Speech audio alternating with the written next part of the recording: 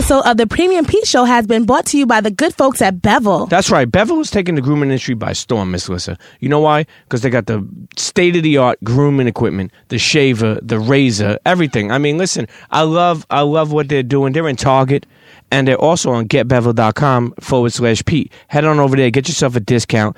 Who don't like some discounts? I don't know who doesn't like discounts, and I don't know who doesn't like Bevel, because 9 out of 10 barbers choose Bevel when it comes to their blades, because it's the only system clinically proven to prevent bumps, ingrown hairs, and anything that you don't want on your skin after you take the hair off. Exactly. You want to listen, whether you're a lady. That's right. Whether you're a man. If you a shimmy. You want to be clean. That's right. And that's not only from the sneakers to the clothes. That's just from the face to the chotch.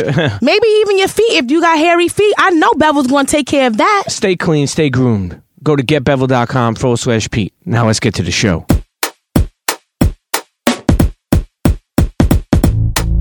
Come on, everybody get set, let's go. It's the next episode. It's the Premium Pete Show. News, interviews, all of the info. Listen up, it's the Premium Pete Show. If you want the scoop in the low, down low, listen to the show, cause Milk said so. Fuck what you heard, better act like you know. Miss Lissa knows. It's the Premium Pete Show. Internet, welcome back to another episode, man. I'm so excited to finally get this episode done. Yeah. Well, started. You know, I really want to just talk about just lifestyle. I really want to talk about the. I know I'm going to say this wrong, but how do you say it? Judicial system. Yeah, I never pronounced that word right. Listen, internet's Kenneth Montgomery, ESQ, is in the building. But more importantly than just a lawyer, you know, a professor also, right? Yeah, professor of law, former prosecutor, professor of law at Fordham Law. I actually just got asked to teach. I'm going to be now on the staff at Brooklyn College, teaching the undergrad next year. That's dope. Teaching them what? Law? Yeah, law.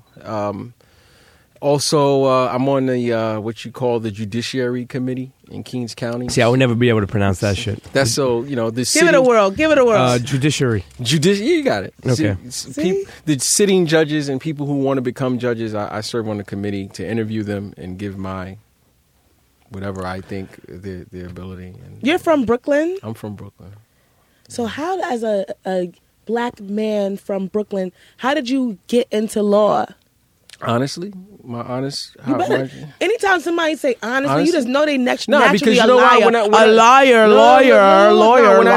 When I tell people, they don't believe it. It was literally, you know how people grow up, want to play ball. Mm-hmm. I grew up, what happened was, one of my closest aunts, she had a husband he turned out to be a total dickhead, but he had a lot of information, and he exposed me to a lot of information at a really young age. I'm talking about, like, I was 5, 6, 7 years old. He was introducing me to John Coltrane, Malcolm.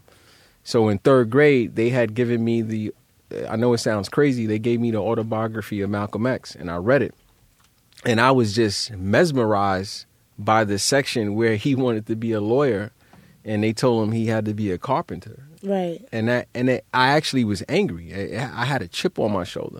And when I read it, in my young mind, and then growing up where I grew up, where things looked pretty bad, something went out. Things looked pretty bad.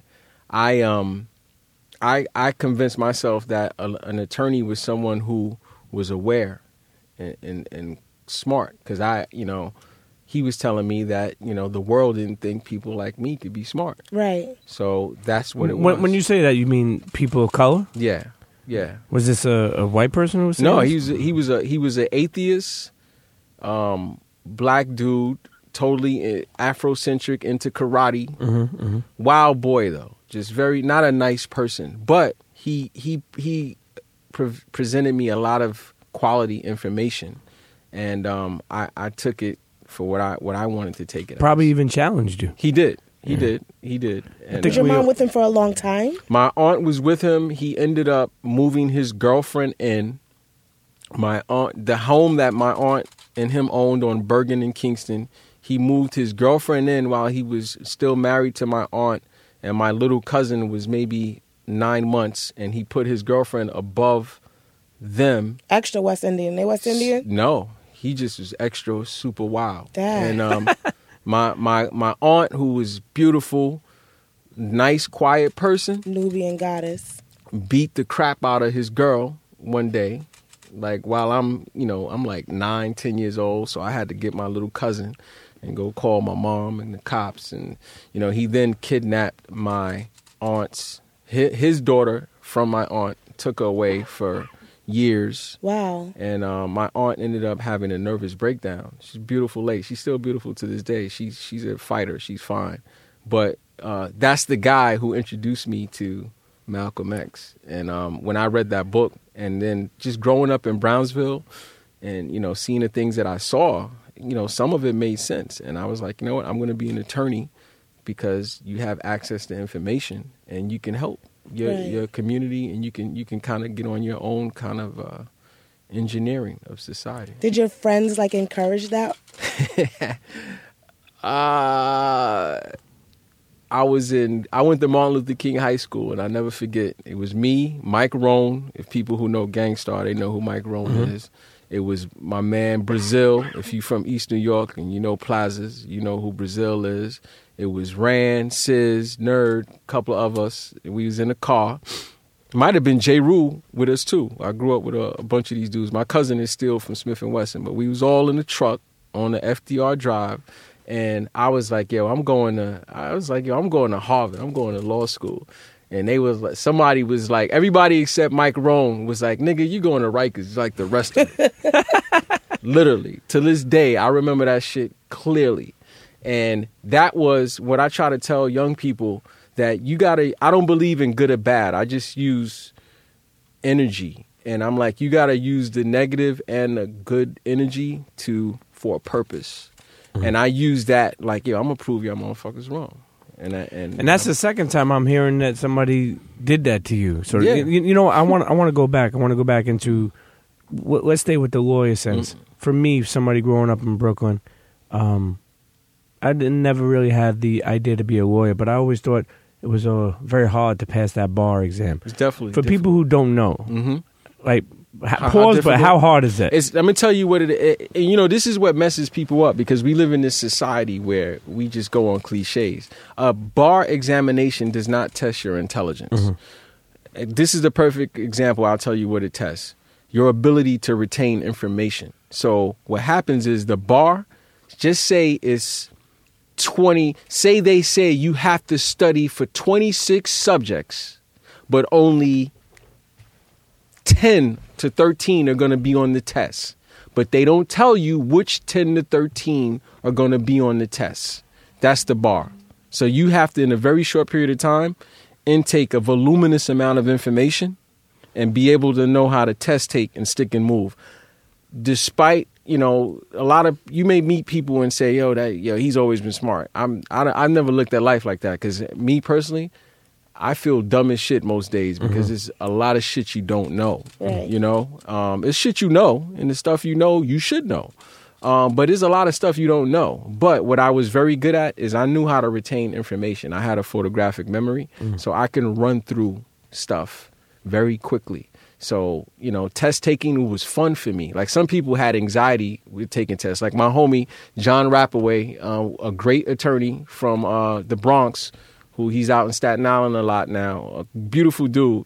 He has me crying, because he was like, when he took the bar, he was so nervous, he had to wear Depends, because he was like, he sat and pissed on himself because he didn't get up because he was so nervous. I was excited to take tests. Like, even when I ain't know the test, I would, What's your sign? I'm a Cancer.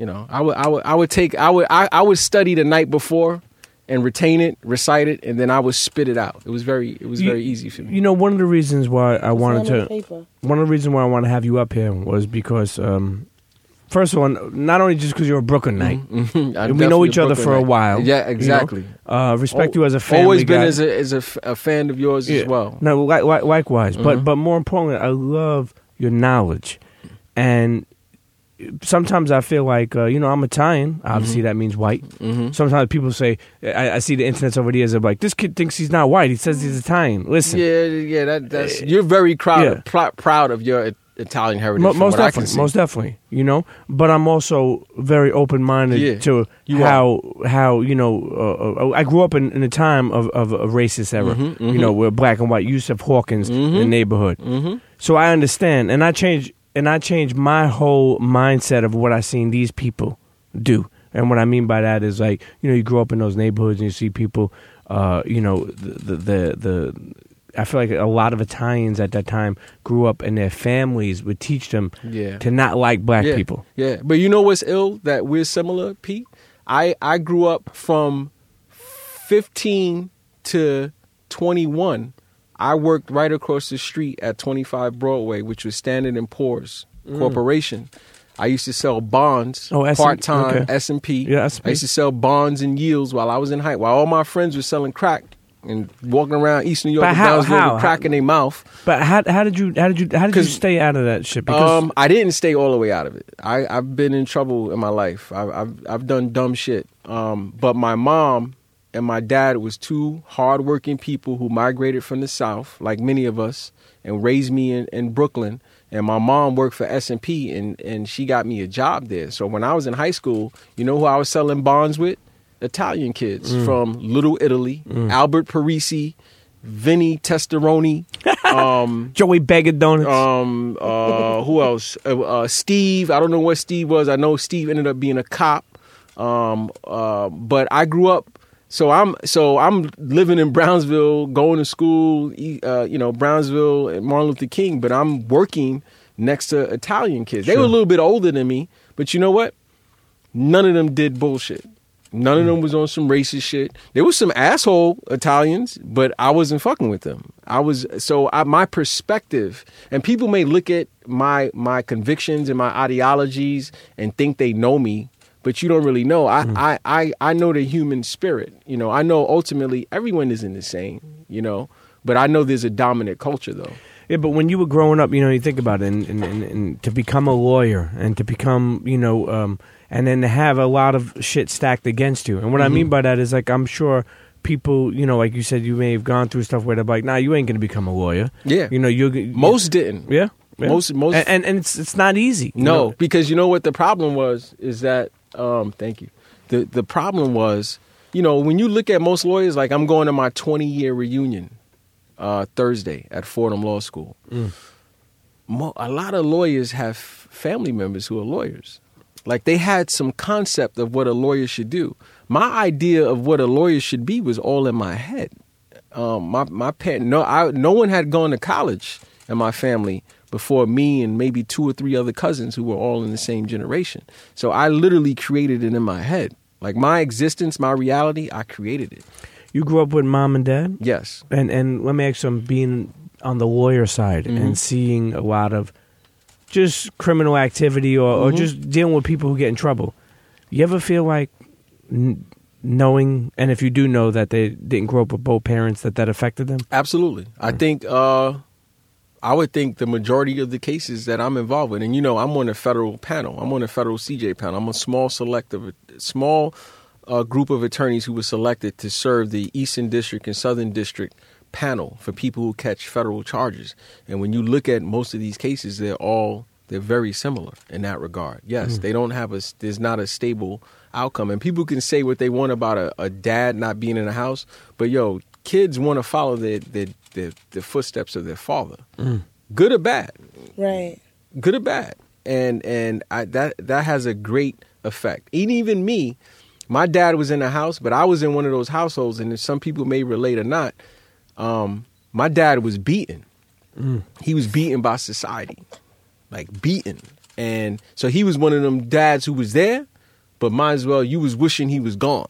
Because life had beaten him up so bad that... He was bitter? I hated him. I hated my pops. You mean he felt like the chips were stacked against him? I think he grew up in the deep South. My pops got from Alabama to New York because he was one of maybe 10 or 11 siblings, and one day a white dude on a pickup truck pulled up in Monroeville, Beatrice, Alabama, and was like, which one of you niggas know how to pick apples?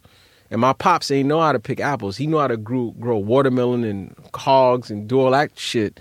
But he knew he didn't want to live that life and how tough it was in Alabama. So he jumped on that pickup truck and drove to Albany, New York, got a little bit of paper, picking apple orchards, had some cousins, Ollie and CB, who lived in Harlem, came down to Harlem, got a job, went at Trinity Corporation, which is the old Def Jam building, and then moved to Brooklyn when he got my mom. But that journey, he got fucked up. You know, I learned later on in life that my dad had a nervous breakdown. And you know, it's probably similar in Italian households. You have these cliches, folk tales in the family about what happened and such. Right. And my grandmother used to be like, yeah, his cousin was jealous of him and put some ashes in his drink. And he got sick. And I was little, I was like, what the fuck they mean? He got sick. You know, you drink ashes? To the point where I was willing to experiment. Like, let me put these ashes in my drink and drink this shit and see what happens. But then I later learned at his death that he had a nervous breakdown when he was 18. And instead of them taking him to a doctor, you know, look, they say Haitians, voodoo, Southern black people, they call it the root. Hispanic Santa Maria, they took him to the witch doctor. And I watched my dad. He's a beautiful, he's 6'4", dark skin, like beautiful dude. Beautiful. Anyone who seen my pops is like, yeah, this is a nice looking guy.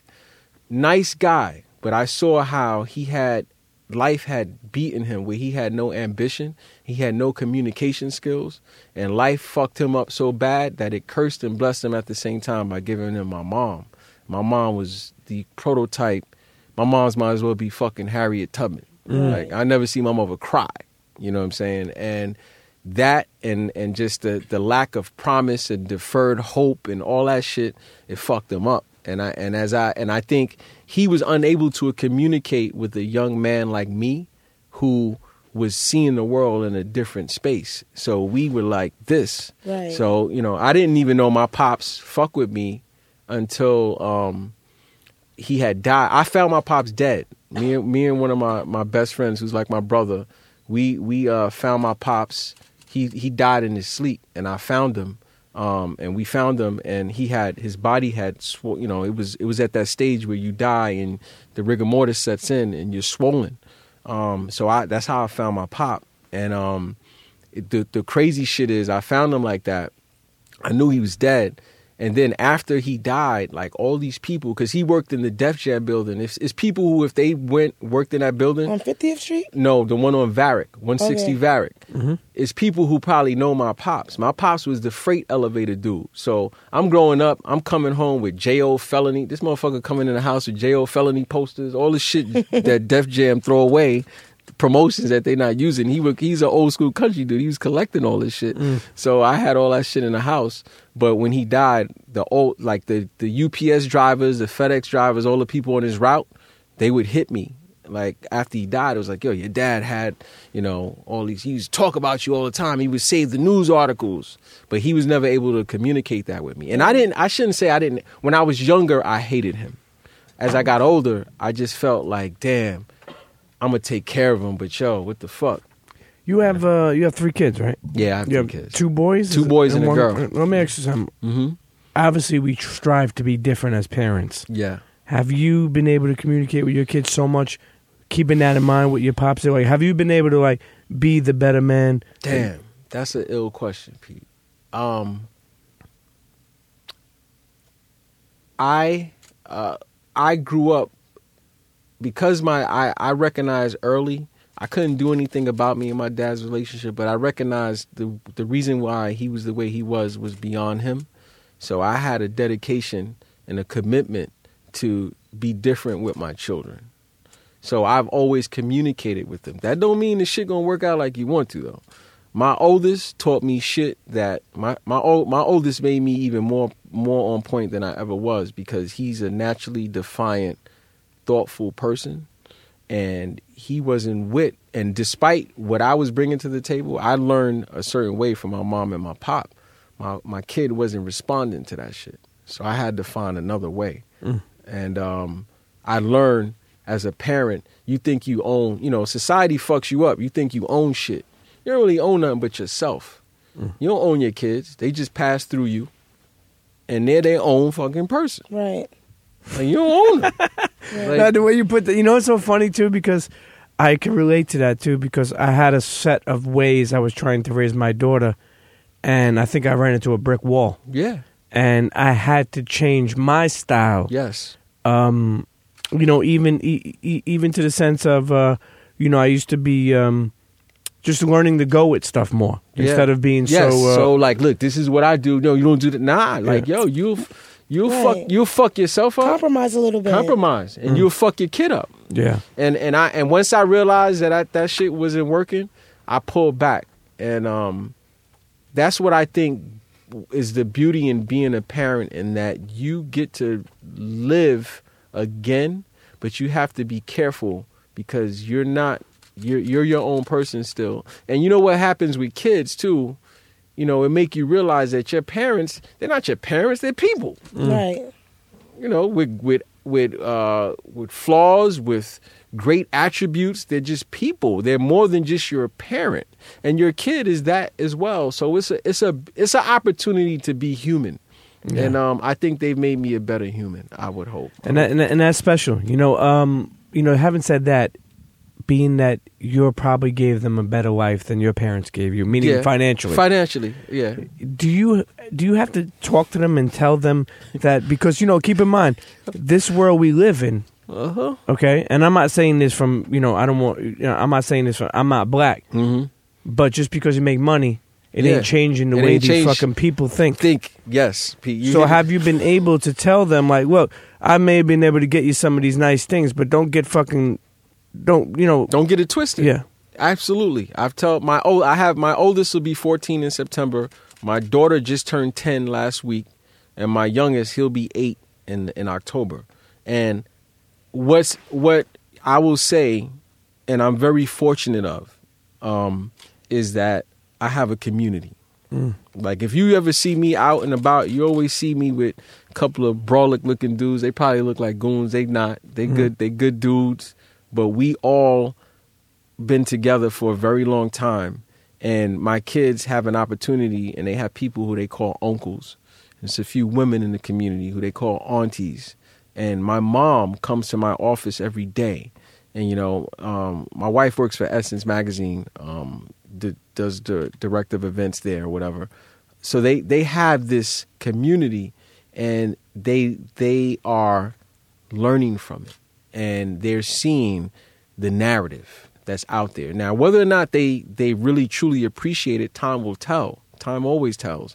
But I definitely reiterate the narrative. I show them certain things. I show them movies with John Henrik Clark. I show them movies or speeches with Dr. Ben. I show them the Malcolms to Make It Plain. I show them the Nina Simones. I introduce them to history and let them make their own decision, because you know what happens? They go to school. I never forget my oldest, when he was in 3rd grade, he goes to this very, it's like the St. Anne's of charter schools or whatever, community roots charter school.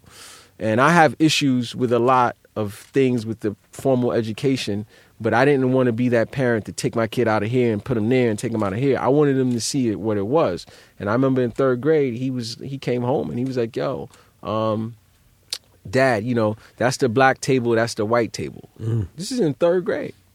So he was getting it, and he's getting it, and all of them are getting it, and it's what they do with it. Besides being a lawyer, and we haven't even fully got to that shit yet, but you just know so much about history. Just history in the sense of just, where I told you sometimes, just from your tweets and just from knowing you put me on this shit. Do you think that racism is still being taught in the home? Yeah. You think that's where it starts from? I think it starts. Yeah, I think it starts in the home, and I think it's corroborated by society. And I think it's all out of fear and comfort for certain people as well. And I think it's the biggest stain on humanity, in my opinion, because when you really study it, like, there was no whiteness is a concept. It's a built construct. Like, when you go and you study what was going on in Europe, it wasn't like white people all got together and said we love each other. No, they weren't fucking with each other at all. You know, they were creating these differences amongst themselves. And when you really study it, it's what's intriguing about racism to me and what's outrageous at the same time is such a fucking cannibalistic, primitive concept. Like, we both can do the same shit, right? But I'm better than you because of this. You know what's sad too, and it's even more sad. Like, I look at things like in Pennsylvania. I've been moving around Pennsylvania a lot more, and you get a place like Villanova, right? Rich. I mean, there's houses there. Listen, I've seen houses there, $15-20 million, right? Mm-hmm. I remember stopping in the store. I don't know what it was, maybe the gas station, Wawa, I'm not sure. I go inside. The people look different from the Jersey Wawa that I'm in. The point I'm making is, I started to think, I was like, I wonder when the last time this family who owns this $20 million home seen a black person. Other than the nanny and some subservient status, probably not a lot. That has to be, you know, like a lot of the fear of these kids that, like, I think it's a misconception. Like, even like when I speak about Italian, you know, like not all, but there's some that are just listening to what their grandfather said. You know, not taking and not to move back and forth, but you know, we look at it today. There's so much obviously work to be done, but I feel like from what I'm seeing, the thing that makes me proud is that social media has a voice more like than ever. No, that's the beauty of it. Yeah, because it can educate the shit out of you, or it can make you dumb as a motherfucker too. True, but the reason why I say that for is because. Say something like the Pepsi commercial. Or say something like the, what's that thing called? The CHEA, they just took it out, the CHEA lotion. Yeah. Right? Right? The racial. Everybody has the same color. They were talking about hair product. They usually, you know, a lot of black women will use it. Now they're putting one black woman and 10 white women talking about whatever. The point I'm trying to make is social media got Pepsi to take that shit down. It did. Social media got the CHEA thing to get taken down. It did. Back in the day, especially even when I was growing up, probably way before him, but I remember a little bit when I was growing up, there would be a point where just because somebody complained about something being racist, who gave a fuck? Who gave a fuck? Right. Yeah. Because now, you know, because we live in a global economy now, and, you know, they're slowly trying to give their version of quantifying the internet, because for a long time, no one can quantify this shit. They didn't know what it meant. Now, the perception of it, and, you know, with other things going on, now there's some things going where you can kind of quantify certain things. So now they're trying to quantify it. And I think that's a result of that. And it's a part of this culture. I don't know if it's going to remain like that, though, because I think what that's going to do is that's going to get certain people to say, you know what, this is my pocket right here. This is my pocket right here, and I can live with the negativity because I've quantified the numbers that I can live with. So I'm curious to see how it goes forward, because a lot of those changes are they're really superficial. You know what I'm saying? Like at the end of the day, for me, yeah, Pepsi, you put out this bullshit ad, but yo, you fucking selling soda where motherfuckers is getting diabetes left and right. Shit. I mean, like, and fucking getting fat stomachs, man. Yeah, so every time I drink soda, man, I feel like I'm getting a bear belly. Yeah, but I love it so much. That's the problem. Shit is sad. So it's wild. So it's like, yo, where we really going with this shit? So it's like I ultimately love looking. I feel like I'm a fake behavioral scientist kind of guy, because I got to pick juries for a living. Like, I got to look at somebody in a split second and really give my advice to a client whether or not I think they can help their cause. So I study this people. And it's just weird watching social media, because you see how easily led people are in the same regard. And you also see in the same light how people are thirsty for information. But there's not a lot of variety out there. And ultimately what's fucking with people with social media is like, I feel like above all that shit, it's like a neon sign that says cool factor. And people are worried about the wrong thing when they're worried about cool factor. What about somebody like Charlemagne having a book called Black Privilege? You know, right? No, think about it. And this shit has become so popular. How and you know the line saying opportunity comes to those who create it. How good do you think that is for, you know, being on Front Street like that? Right, you know, it's like because keep in mind, I'm sure there's some white people out there like, what the fuck is black privilege? Yeah, what is? I'll be honest. What the fuck is that? Like, I don't know. I don't follow him or his stuff. Like, I guess his whole thing is that he feels like it's a privilege to be black. Instead of like making excuses and saying, "Oh, I can't do this because I'm black," you should empower yourself and know that there is a power in that. Like in that movie Get Out, how everyone actually wanted to be that black man.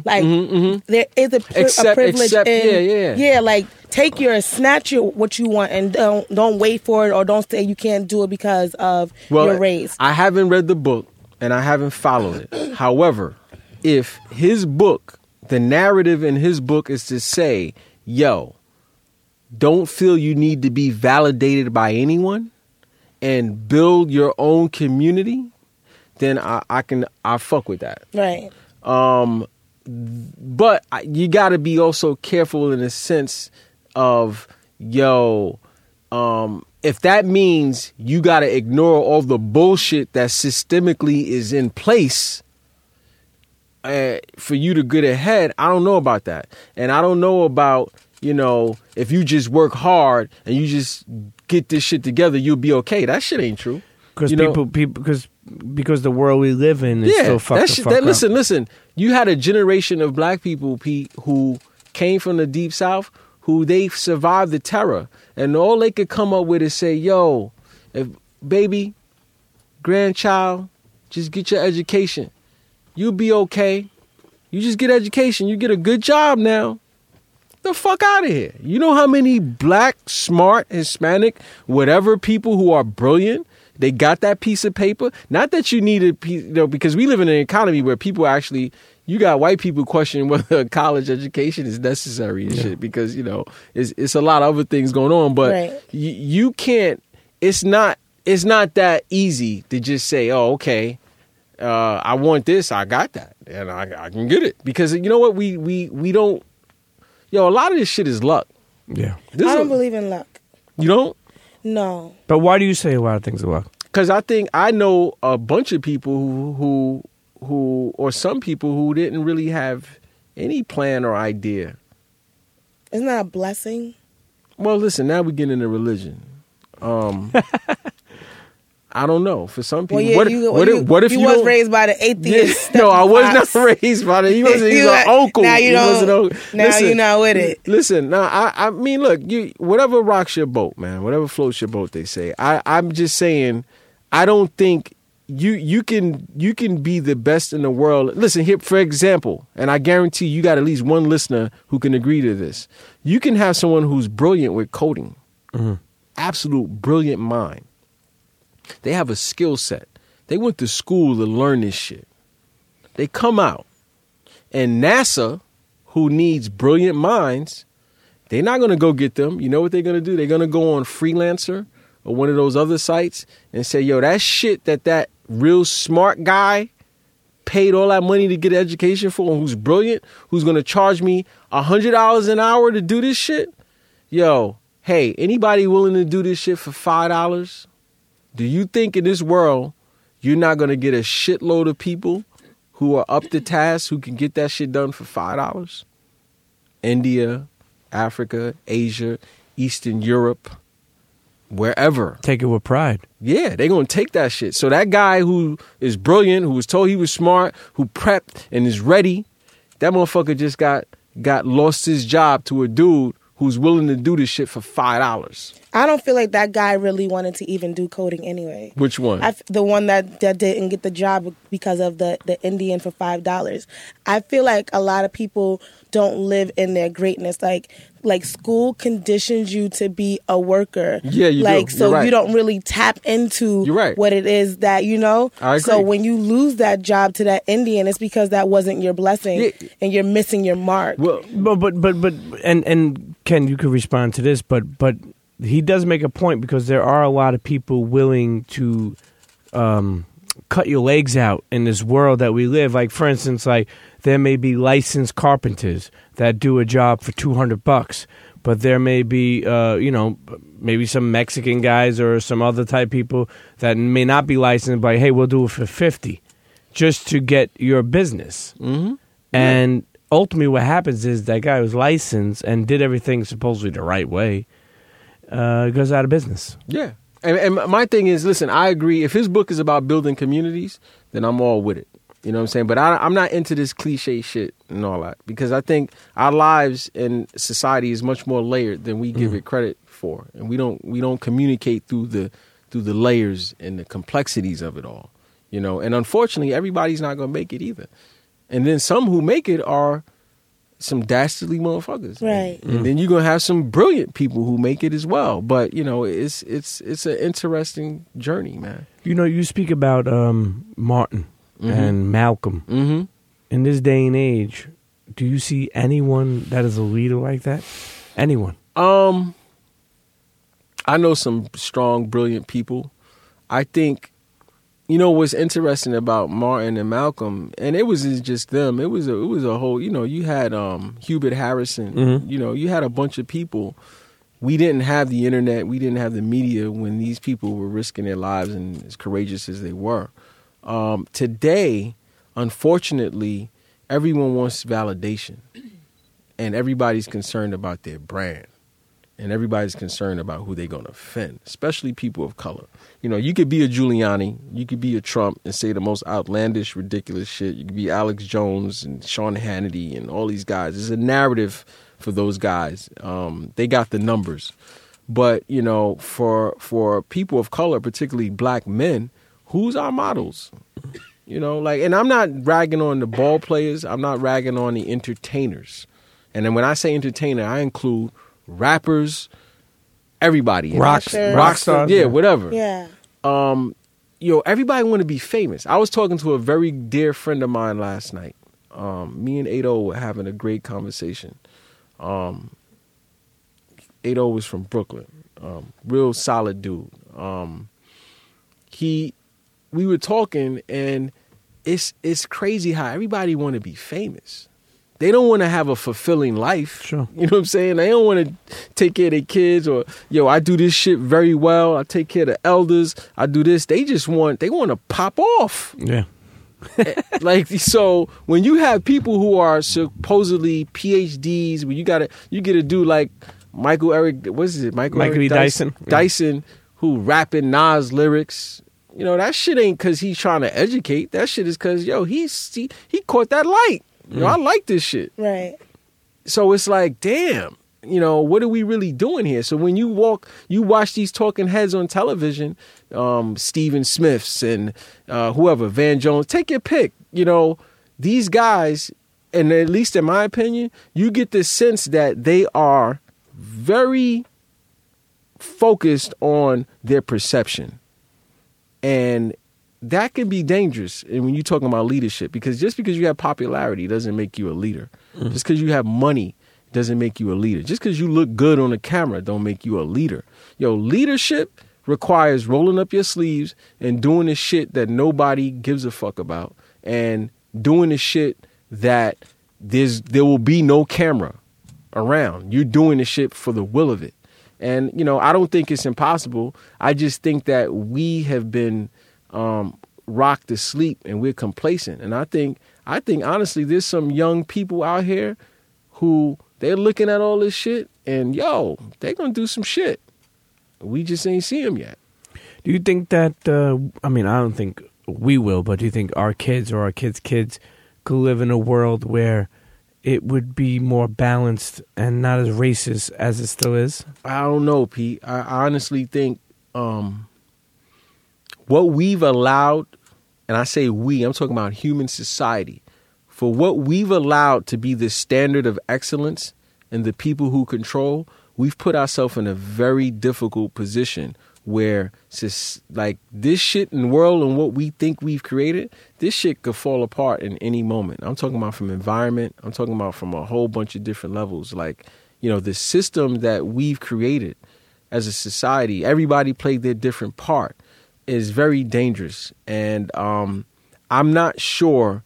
We live in listen, I'm not an intellectual snob, But we live in a society where being informed and being smart is kind of corny. And when you live in that kind of society, you can get the klepto guys, the kleptocracy, the dudes like Trump and the Bannons and the Jared Kushners. They could come on, and the Omarasas, whatever the fuck her name is, Ben Carson. You could get all these people, and you got a shit show. And that shit show is for these people to make money. Right. And I think what's happening from a societal level, you got a dude like Trump. Think about it. This motherfucker is talking about, yo, coal. We're going to bring back coal. Who the fuck is using coal? Like, seriously, like, what person is doing some shit is like, yo, man, let's get that. Yo, you got a line on some coal? Yeah, I need a half a pound of coal. Yo, that shit is some old school one way of thinking, and those dudes are geeked, and they're geeked because they're looking at their kids and their grandkids, and their kids are doing some shit that they never heard of, and the Zuckerbergs and those guys and their money, the Zuckerbergs and those guys, their money, there is no nationalism for them.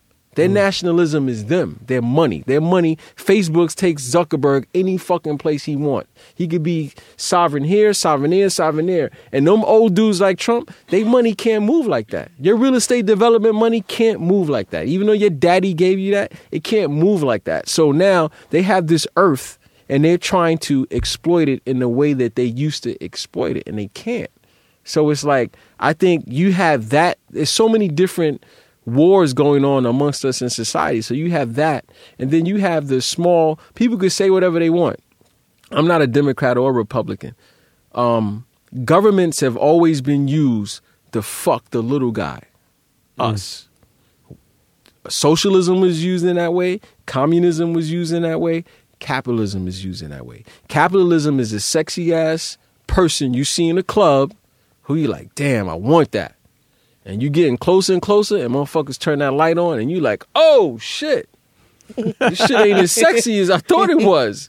Get off of me. Yeah. And it's not working out the way they want. So it's like, we're caught up.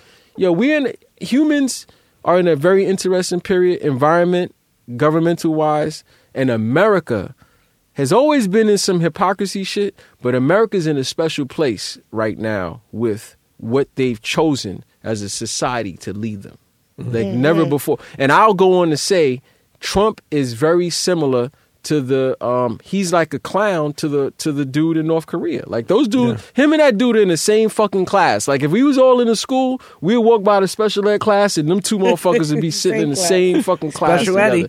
It's recently Talib Kweli was on TMZ, and they spoke to him, and he was saying how that many people, particularly white people, were probably happy that Trump became president because I think like they feel like they got like they're back to normal, so to speak. I don't know if you heard about this. I heard about that. Like, and keep in mind because people were hurt.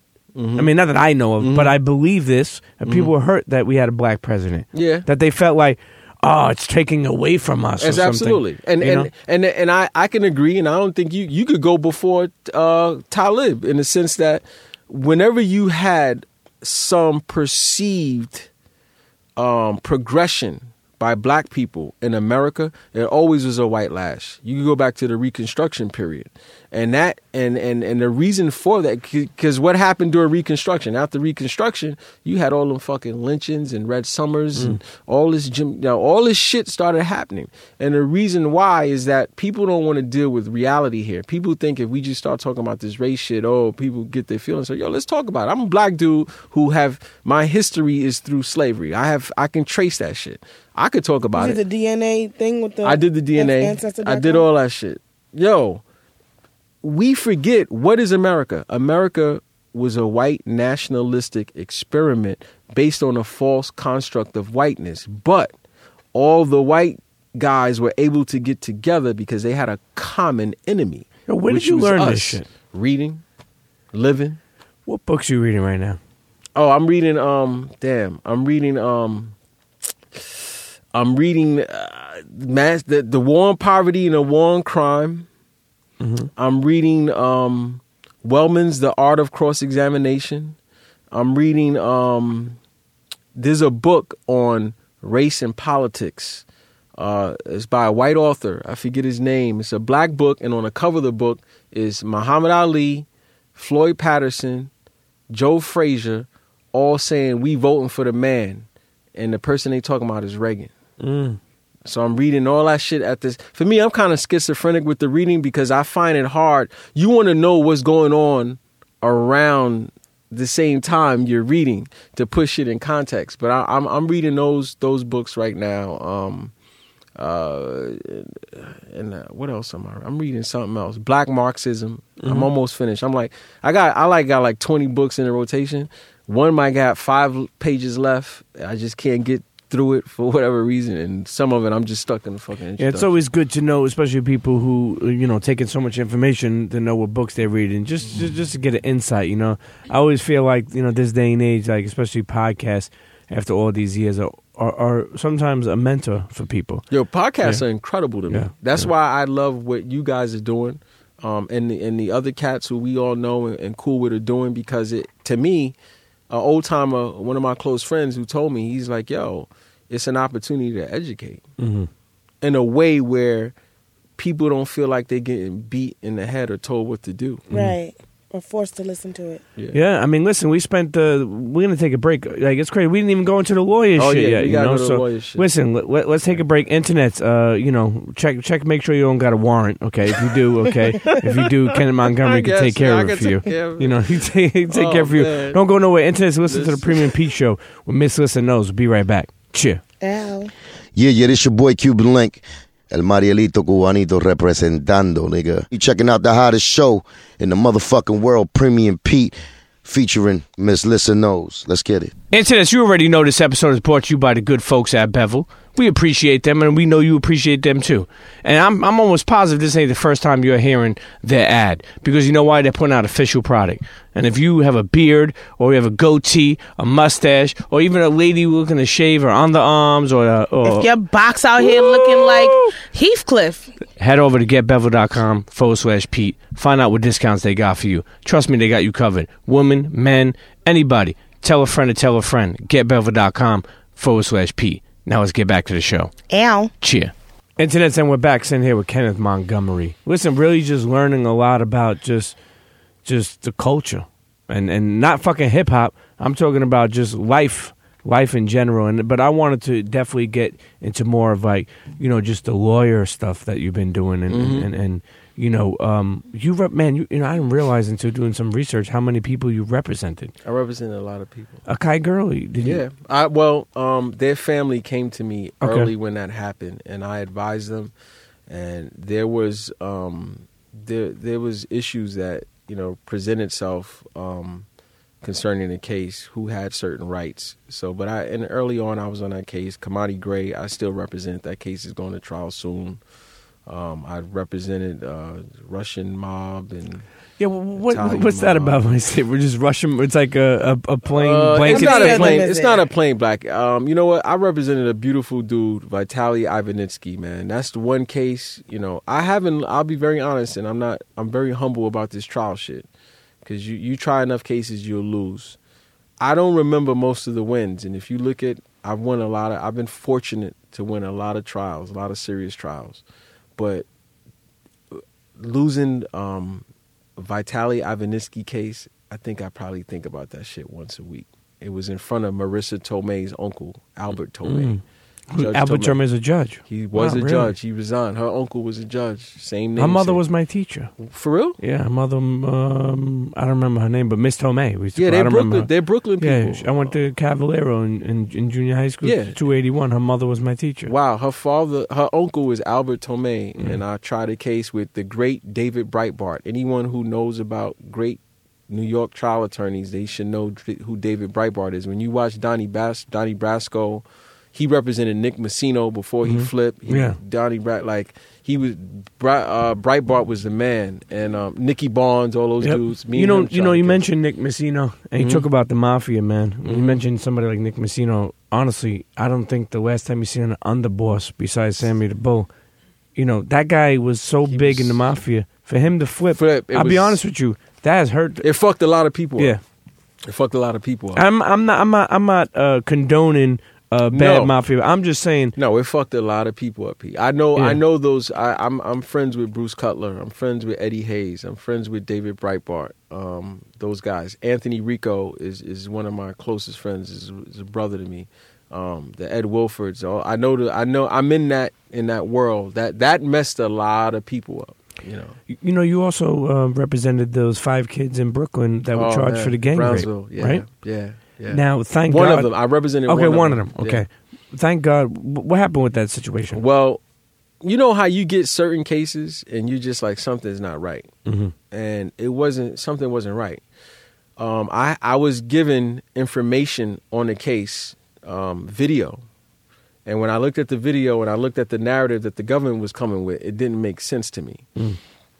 So when it didn't make sense to me, Ken Thompson, rest in peace. Rest in peace, was a very good friend of mine who I actually worked with him when he was running to beat Charles Hines. Me and Ken had a great relationship, and Ken's second in command, Eric Gonzalez, who is one of my closest friends, I called him up. And I said, Joey, look, I don't call y'all up. Something's not right. Something isn't right. Y'all need to look at this. And look, I'll send y'all.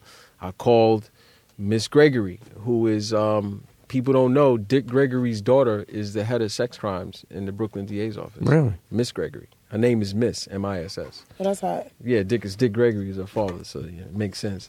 But I called them up and I said, Joe, look, y'all need to see this. And I talked to them. And they said, all right, Ken, we're going to get back to you. And when they got back to me, they did the right thing.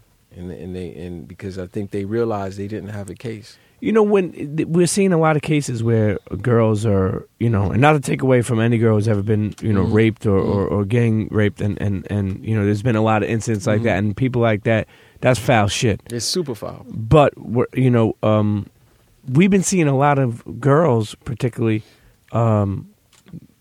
tell lies. Yeah. And kids get in trouble for this shit, really almost ruin their life. And keep in mind, too, a lot of these things don't really get expunged fully. No, so when you go, stigma to when you go look for a job, you got this fucking rape case on you that you really didn't even do. And you got the internet. You can't really, I can't tell you how many clients call me or people who want to just inquire and say, yo, when you punch in my name on Google, this shit comes up. How can I get it out? And I'm like, well, listen, you may hire someone who does the digital thing. Well, they'll put it on page 20 as opposed to page 1, but it's really nothing that you can do to get it out of the world. And that's unfortunate about it. And, there's certain crimes that have a stigma to them, and sex crimes is one of them.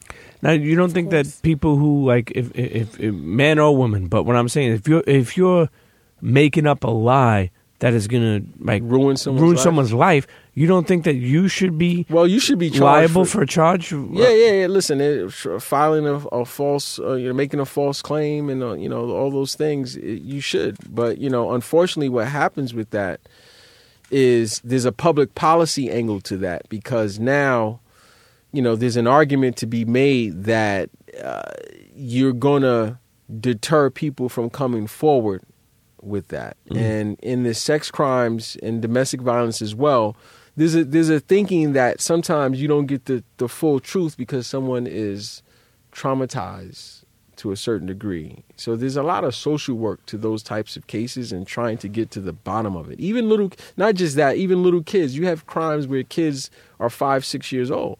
I've had crimes when I was a prosecutor. I had a compulsive 10-year-old who was a liar. He was diagnosed a compulsive liar. Damn. And he claimed that his brother, who had just came home from jail, anally raped him.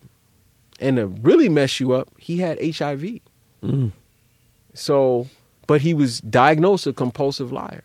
And we really, trying to get to the bottom of it sometimes is very difficult because you don't have the objective evidence. And when I say objective, scientific, video, you don't have something independent other than their word. Right. So it can be very difficult sometimes. The lawyer system from my times are getting in trouble. And, it's funny because I feel like the Italians, they try to preach to you, get your Jewish lawyer. Like, I don't know. That's a myth. That's it's a fucking myth. Listen, That's good. What you gonna say? No. I'm just saying this is what they say. But the point I'm making is what I've seen is like from lawyers. I've seen like that I've dealt with over the years. People will be like, you get a lawyer and they're like, I know the judge. We had lunch the other day. That's the motherfucker trying to get in your pocket and telling you bullshit. Yeah. And if your head ain't right, you'll fall for that because. Do you feel that the lawyer judge stigma or relationship or it matters? Does it matter? All right, I'm gonna tell you, Pete. I'm on the judiciary committee. I interview judges. There's judges who know I interview them and know I interview judges. There's DAs who know I know their boss. At the end of the day, no one's gonna fuck up their job because you want to get out of jail.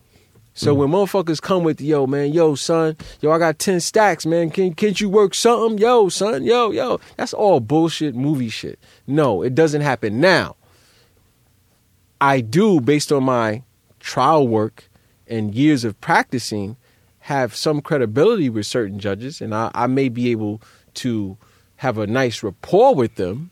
Just the other day, I was in federal court, and there's a judge who likes me a lot, knows my work.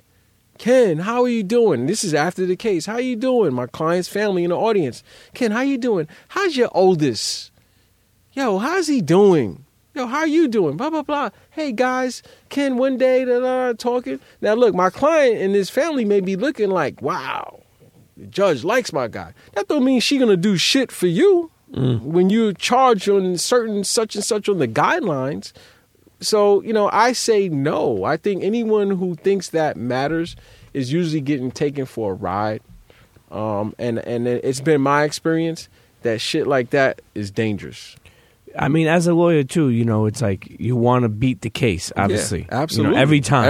Every time. But keep in mind, too, you ever look at, like, because I was very honest with my lawyers. You know what I mean? You should be. Yeah. And I felt like that was the most important thing to be because, I wanted to try to, get off, but I also, wanted to give him the full, you know what I mean? You can't lie to your lawyer. You don't know what to do. As a lawyer, I'm going to tell you, when you lie to your lawyer, you don't know what to, your strategy gets fucked up. So when you have a client who's honest with you, you know where the pitfalls. And here's I'll give you the perfect anecdote. In state court, the lawyers who usually prevail are the lawyers who know the most information about the narrative. When you don't know about the narrative, you don't know where the fucking pitfall's at. You don't know where the hatchet is coming at. So that's why you should have an honest conversation with your lawyer.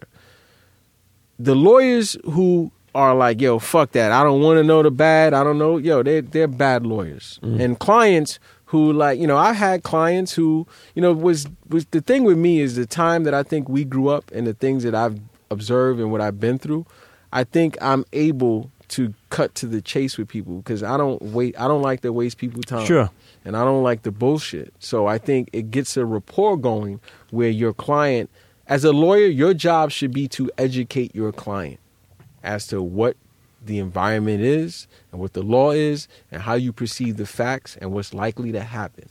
You can't do that amongst a bunch of fucking lies. Yeah. It's a false narrative. Yeah, no, it makes sense, Yeah. Now, what about Bobby Shmurda? Didn't you, you were his lawyer for a little bit? I was his lawyer for a little bit. I thought, to me, Bobby's situation was very typical and it was very sad in a lot of regards because he was a child, man. Yeah. I don't mean child like a baby, but he was a kid. Yeah, he didn't have much life perspective.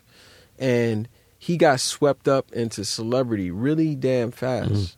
And the special prosecutor's office came really damn fast. And he didn't get an opportunity. You have to have an opportunity to reflect in whatever it is you do. You guys this is all intellect, what y'all do. If y'all just keep doing 20 shows in a row and y'all don't sit back for an hour and say, yo, hold on, what are we doing? Let's look at this. You're probably going to do some things that you didn't want to do down the line. It's the same thing for a young kid in his position. He didn't have the opportunity to reflect because the train was going too fast. And in hindsight, whether he'll admit it or not, I'm sure he'll say, I would have made certain or different decisions, but I can't be mad at that young man. I really hope that kid gets out and he has a shot. Him and Rowdy. And not just them. They had Codys. But people don't hear. People don't hear about them. You don't talk about them because they ain't dancing. They ain't on the videos. Right. But they have lives too, and I hope that this period of time they have some perspective. Throughout your time too, and you tell me, but you definitely were involved in people who sued a lot of labels like Bad Boy. Bad Boy. I sued Bad Boy. A long time ago. Yeah, for what? I represented Tyson Beckford for trademark copyright infringement.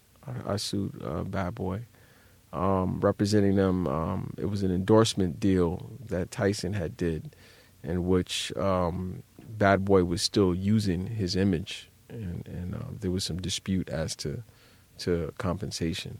I actually liked Tyson Beckford. I thought he was a solid dude. Did you win that one? I can't talk about it, but Okay. my client was happy, and Okay. I thought it worked out well, in my opinion. What about Rockefeller? I sued them. We ended up suing for state property because an author of a book, somehow it got in the hands of them and it became state property, but it was somebody from Philly who actually wrote the book. That's crazy. That worked out. I sued Sanford Rubenstein on behalf of the young lady who worked for Macy's, beautiful young lady who accused of some things. And what about was it Grand Theft Auto Rockstar? Grand Theft Auto. What happened? What was that about? Was that Rockstar Games? That was Rockstar Games. What's the dude's Game Over Record? What's Jonathan Schechter's label? He had a label, a record company where he was putting out stuff, and it was Illacoin, Black Rob, and my brethren, God bless, Sean P. It was a Rest in song. peace. It was a song, and this was my thinking. There was a video game, and I'm watching this video game, and I'm like, yo, it's a video game, but this shit is really popping because it has hip hop culture all in it. It's a rap song. Yo, how can they just, without permission and copyright ownership, how can they put this song on there and not pay you guys? And like most rappers, some want to be famous. Some don't want no problems because they made a relationship deal, backdoor, but then they go get the attorney, and so the attorney kind of handcuff. And I'm just like, hold on, wait a second. Illacoin, who a lot of people may remember or not, he was like, yo, fuck that. I ain't give them permission. And we sued. And I thought that was a big case in the sense that I saw the future of this gaming at the time. I'm like, yo, this shit is going to blow up. All they got to do is make this video experience poppin', lit. And the music and the hip hop was a way and a venue to do that. Sure. And Now, did you win that case? It was settled. Okay. It's settled. Now, also, it's funny because I mean, you correct me if I'm wrong, but did you represent writers that's about power, like something about? There's a current litigation. I can't really talk about that. Okay. That's actually going on right now. Yes, we're suing the backers of power and the creators of power. That's going on right. That's literally. So you're representing some writers. Yes. Okay. Yes. Well, yeah. Yeah. Well, we won't get into that. Well, they say what good artists create, great artists steal. Yeah. I don't. So all I these great cross-examine. people- I don't know. What's this night of the HBO Night of- series? Is John- it true that there's an actor that used you for inspiration? John Turturro did. John is a good friend of mine. Mike Daly is a good friend of mine. Anyone who knows old school journalists, New York Daily News, Mike Daly had told John, if you're doing anything about lawyers, you need to go see Ken. John Turturro called me and just was hanging out with me, coming to court, coming to the office, sitting down, having talks, go to the Knicks game, go to what's the steakhouse? Ruth Chris? No, the STK? one at the Garden. Like Oh, right when you could go into the game from the steakhouse. God, on I don't 34. You know what I'm remember. talking about, right? Yeah, I know you talk. I just don't know the name. But me and John had these long, in-depth conversations and about trial work, and he said I was inspiration for that. Jamie That's Hector dope. just did too. He's doing a movie about Biggie and Pac, I think, and the Like lawyer. that feud. I don't know if it's a feud. It's something where he's playing a lawyer, and he just came and hung out with me at Fordham Law School and talked about it. Yo, I tell you, man, you have an amazing career. I swear to God, I didn't even know so much of this fucking shit. What's this? Did you invest into a creative firm? Yes. Called Pixar? Pixar is my two brothers, Mally Mickens and Philip Shung, Moituk Shung. He's a black Guyanese Chinese guy. All the ladies like him. He's married though, but he look like he's Shamar Moore. He like Timac from the what is it? Last show, what's Bruce Leroy? Oh, okay. You like Timac, So nice. but yeah, it's a creative company where they do everything. Was it design firm? It's design firm. Yeah, so from what I'm told, and you again, I'll use this word. You correct me if I'm wrong, but they worked with American Express, Adidas, Destiny's Child, all that stuff. Michael Jackson. Yeah, all that stuff. Missy Elliott. How'd you get involved Adidas. in that?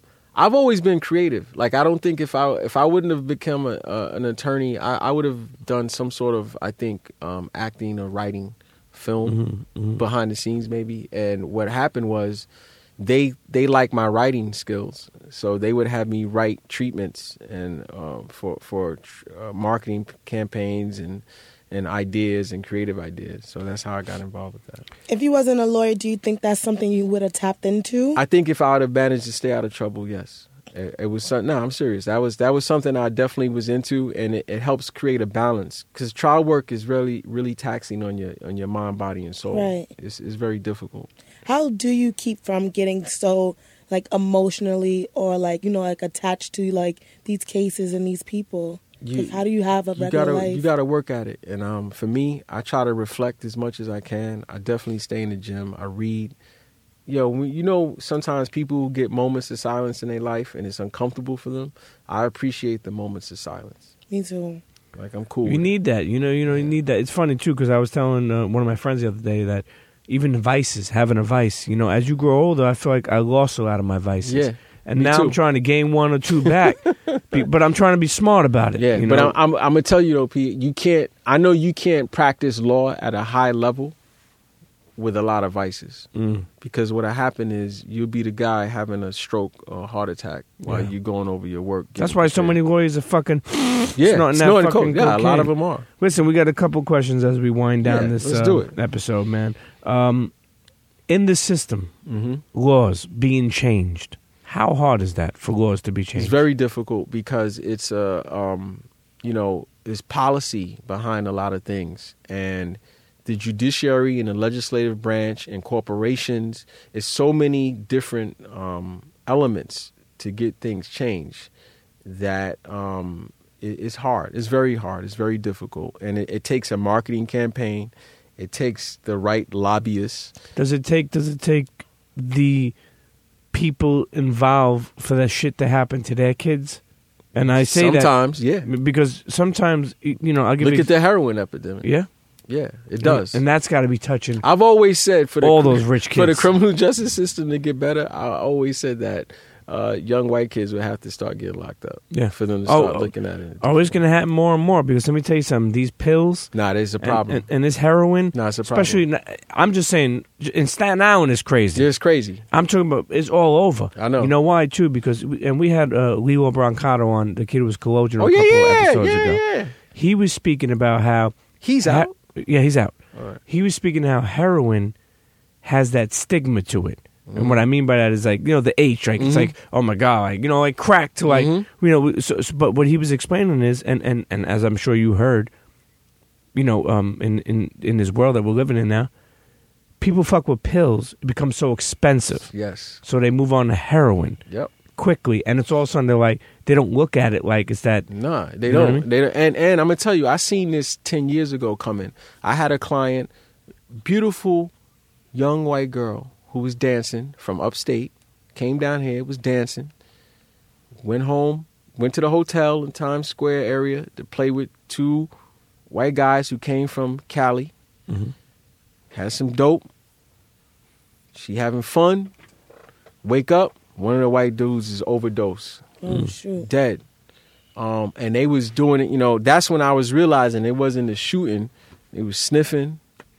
You might shoot yourself in between your fingers, somewhere where indiscreet where it doesn't people can't see it. And I saw it. I was like, yeah, this is wild. And 10 years later, now you got an epidemic. I say that too about parents because, it's funny. I'll never forget, even when I was younger, and, you know, I remember just being a knucklehead and being out there. My family wanted to try to get me help, just in general, like put me in programs, put me in group homes, put me all that shit. But the point I'm making is, I remember, like, you know, whatever drugs I was doing, I stopped, and I stayed getting in trouble. But I had a cousin, and he was like really like looked upon as like I don't know, like his parents like put him on a pedestal, and they looked down at me for being a person who got in trouble a lot, like I was some type of fuck up.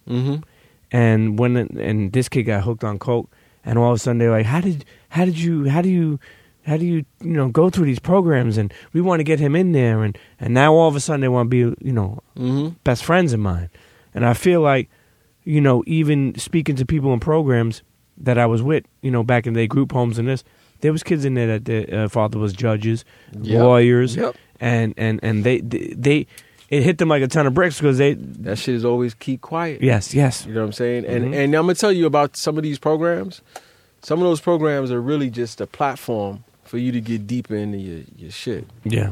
You know? And you wrote an article, on the Atlanta Black Star, right? Yeah. I write for them. I owe them 3 more articles. I wrote 2 for them. Okay. You know, tell them to come with the bag, Atlanta Black Star. You know? Nah, I'm playing around. But what I'm saying is the reason why I say that it comes into a great question, just about private prisons. And, you know, do you believe that there is, you know, it's a business? Yeah, I absolutely believe it's a business. I just went to a federal prison. I'm not going to say the name of it, but I just went to it, and all of the guards looked like my mom's. They were north of 60, chilling. Imagine your grandma and your mom, a CO somewhere. They're private prison. They're the CO, and it's different. And absolutely, it's a business. And I think you have to be careful with private prisons because the liability factor is different now. You know, they're a business, so they handle things differently. Who they hire, how they run the prison, medical issues. It's not like the state does any that much, you know, better, but you know what their bottom line is. You know, a lot. You know, you got to look at what happened in the last 15 to 20 years. You know, you have the private prison industry. You had these mercenary groups like Blackwater and all these other companies capitalizing off of tragedy in America. And, you know, and we're fine with it because, you know, we think it's beneficial, but it's not. Historically, you think it was designed like that? Yeah, absolutely. I don't think there's no mistakes in American. I know. I hear a lot of people talk about how it was like the second coming of slavery. I think it is in its context, and it's rooted in these very ignorant, critical thinking paradigms that are well thought out, and that no one ever, no one calls them to the carpet. You know, I seen like Twitter. We always talk about social media, and it just comes back to it's funny how everything comes back to social media. But I seen something where it showed this white guy, and I'm not trying to make it a white and black thing, but it's just general of what it shows. You know what I mean? Of the disconnect. So, and it showed this white guy in a suit. I think he was sitting in front of a Jaguar, and it was like former, you know, fraud bank guy now is past his, like, you know, now he's doing so well and he has his own businesses, and somebody wrote, meanwhile, the black dude is still in prison for a bag of weed. Yeah, and you look at the marijuana business now, where there's a lot of talk how, you know, you look at the majority of the guys in the marijuana business, it's not black guys. You know, they're kind of, you know, the problem with black guys, and nobody want to talk about it, is we've been blackballed out of all the areas where money is made. My OG told me once, you want to see where all the money is? Go follow where the white guys at. You see all those white guys working on that construction site, they get money. But we've been blackballed out of Wall Street. You know, we sitting down in the Wall Street area, but you go around here in the daytime, you know, there's very few. Sure. We've been blackballed out of the legal industry. You know, when you go to these top white shoe firms that really keep the status quo and keep our neighborhoods screwed up, there's not many people who look like me. You look in the academic world, you look in fashion, like everywhere you go where money is being made. Even hip hop, they're starting to push us out. Oh, starting shit. You know, it's been like that for a long time. Like, you know, you were a prosecutor, right? Yeah. You were assistant DA in Brooklyn. DA in Brooklyn for how many years? 4.5, 5. put that together with your lawyer career. How long were you a lawyer? 20. Okay. This year, 20 years. Have you dealt with or felt racism as a lawyer? Hell yeah. I wrote an article about it. Shit. Yo, I used to go to court, Pete, and look, my pops, I told you, worked in 160 Varick, and suits fall off the truck in that area. My pop was a big OTB gambler guy, you know. Yeah. And I always had nice ass suits, polo suits and shit. I come to court, 24, 25 years old, just popping out of law school. I walk in the well, black and white and Hispanic. It's like, hey, where you going? No defendants in the well area. I had judges mistake me for a defendant. And I'm not somebody who's in the courtroom showing, any signs of why they should think that. You know, but yeah, absolutely. And as I get older, and the things that I've done and been a part of, it's a different kind of thing that I pay attention now at this point in my career. But early on, absolutely. We speak about, you deal with or involved in seeing the police, and do you think that any of them really care about, and I don't want to overall put them as one person, because there are some good cops, there's bad cops. Yep. It's good and bad everything. Absolutely. But the point I'm trying to make is, being that they feel like they're being attacked, do you think that they're ever trying to, get in touch with the community like they should, because they probably feel like they're against defense? It's very difficult because they are a part of an agenda, and that agenda is black and Hispanic guys are a problem. And they are under a microscope. So it's really hard for them to break that American narrative that we are the beast and that we should be monitored. And like stop and frisk. Yeah. Window, the broken windows, you name it. Like, it's very difficult for them to step away from that. And a perfect example of that, if you imagine if officers went to Williamsburg right now, Alphabet City, Lower East Side, and just started stopping random white guys and tossing them, you think they'll find some pills? You think they'll find a gun every now and then? Mm-hmm. Absolutely. Knife? Absolutely. But they're not going to do that, because that narrative is not the American criminal justice narrative. And they may not want to accept that, but it's the truth. And, I've dealt with, I know some cool cops, but unfortunately, most of them toe the line. And even the ones who know what time it is, what they're going to do, risk taking care of their kid, paying their mortgage? No, they're going to follow that blue wall. Yeah. And I tell you, that's the biggest gang of them all. We need neighborhood policing. Yeah. Because the problem how cops look at our community is, they look at it as like barren land. It's like Escape from New York. There's nobody here who's going to hold me accountable. I could do whatever I want. Now, you go to Bay Ridge and you start knocking people in the head, or Bensonhurst, you start knocking people in the head, Howard Beach, you start knocking people in the head. Yo, before that cop could take his belt off and get comfortable, somebody going to be on his ass. Sure. And we don't have that in our community. And especially over there, too, it's more indictments. Yes. You find like a lot of those cases get built for a long time. Yeah, absolutely. 5 o'clock in the morning when you fucking, sleeping and thinking everything's okay. Nah, they out there. Them indictments come. As we wind this down, you dealt with clients that had death penalties, I believe. Yes, or something like that? yes. Have they ever received death penalty? No one. I've dealt, because I'm on the federal panel. I've dealt with people who have capital eligible, and fortunately, the farthest gotten is the Department of Justice has deauthorized the death penalty count. Do you believe in the death penalty? Absolutely not. I believe it's horrible. I think it's a horrible sign for a civilized society. I think that it's too arbitrary. I think that when you have poor people and minorities who mostly get it, it's a problem.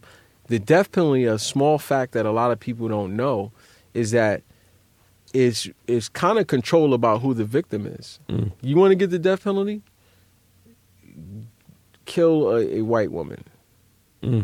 You're gonna be up. That's for where it. they were sending Central Park 5. Yeah, they were trying. Trump was put out an ad on it. They were trying.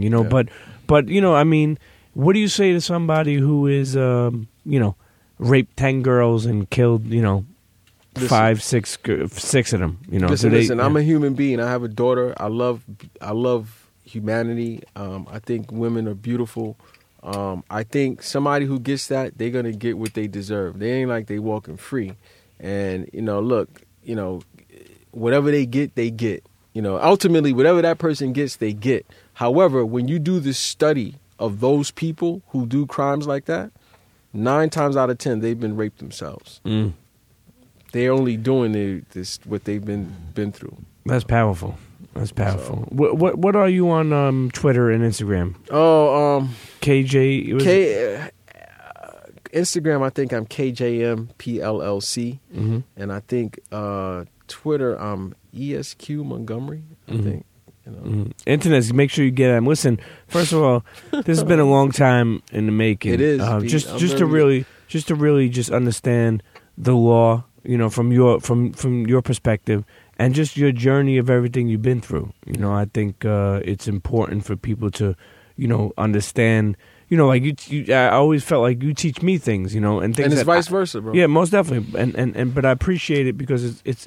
I think as a person who is open-minded, I still need to learn every day. Me too. And learn in the fact of, just especially dealing with a world that is still so racist. Yes. And I think that when you break, the cycles of stuff, it's important to still stay woke. Yeah. And you know what we don't realize? We on a fucking rock floating through space on an axis. Don't nobody know shit.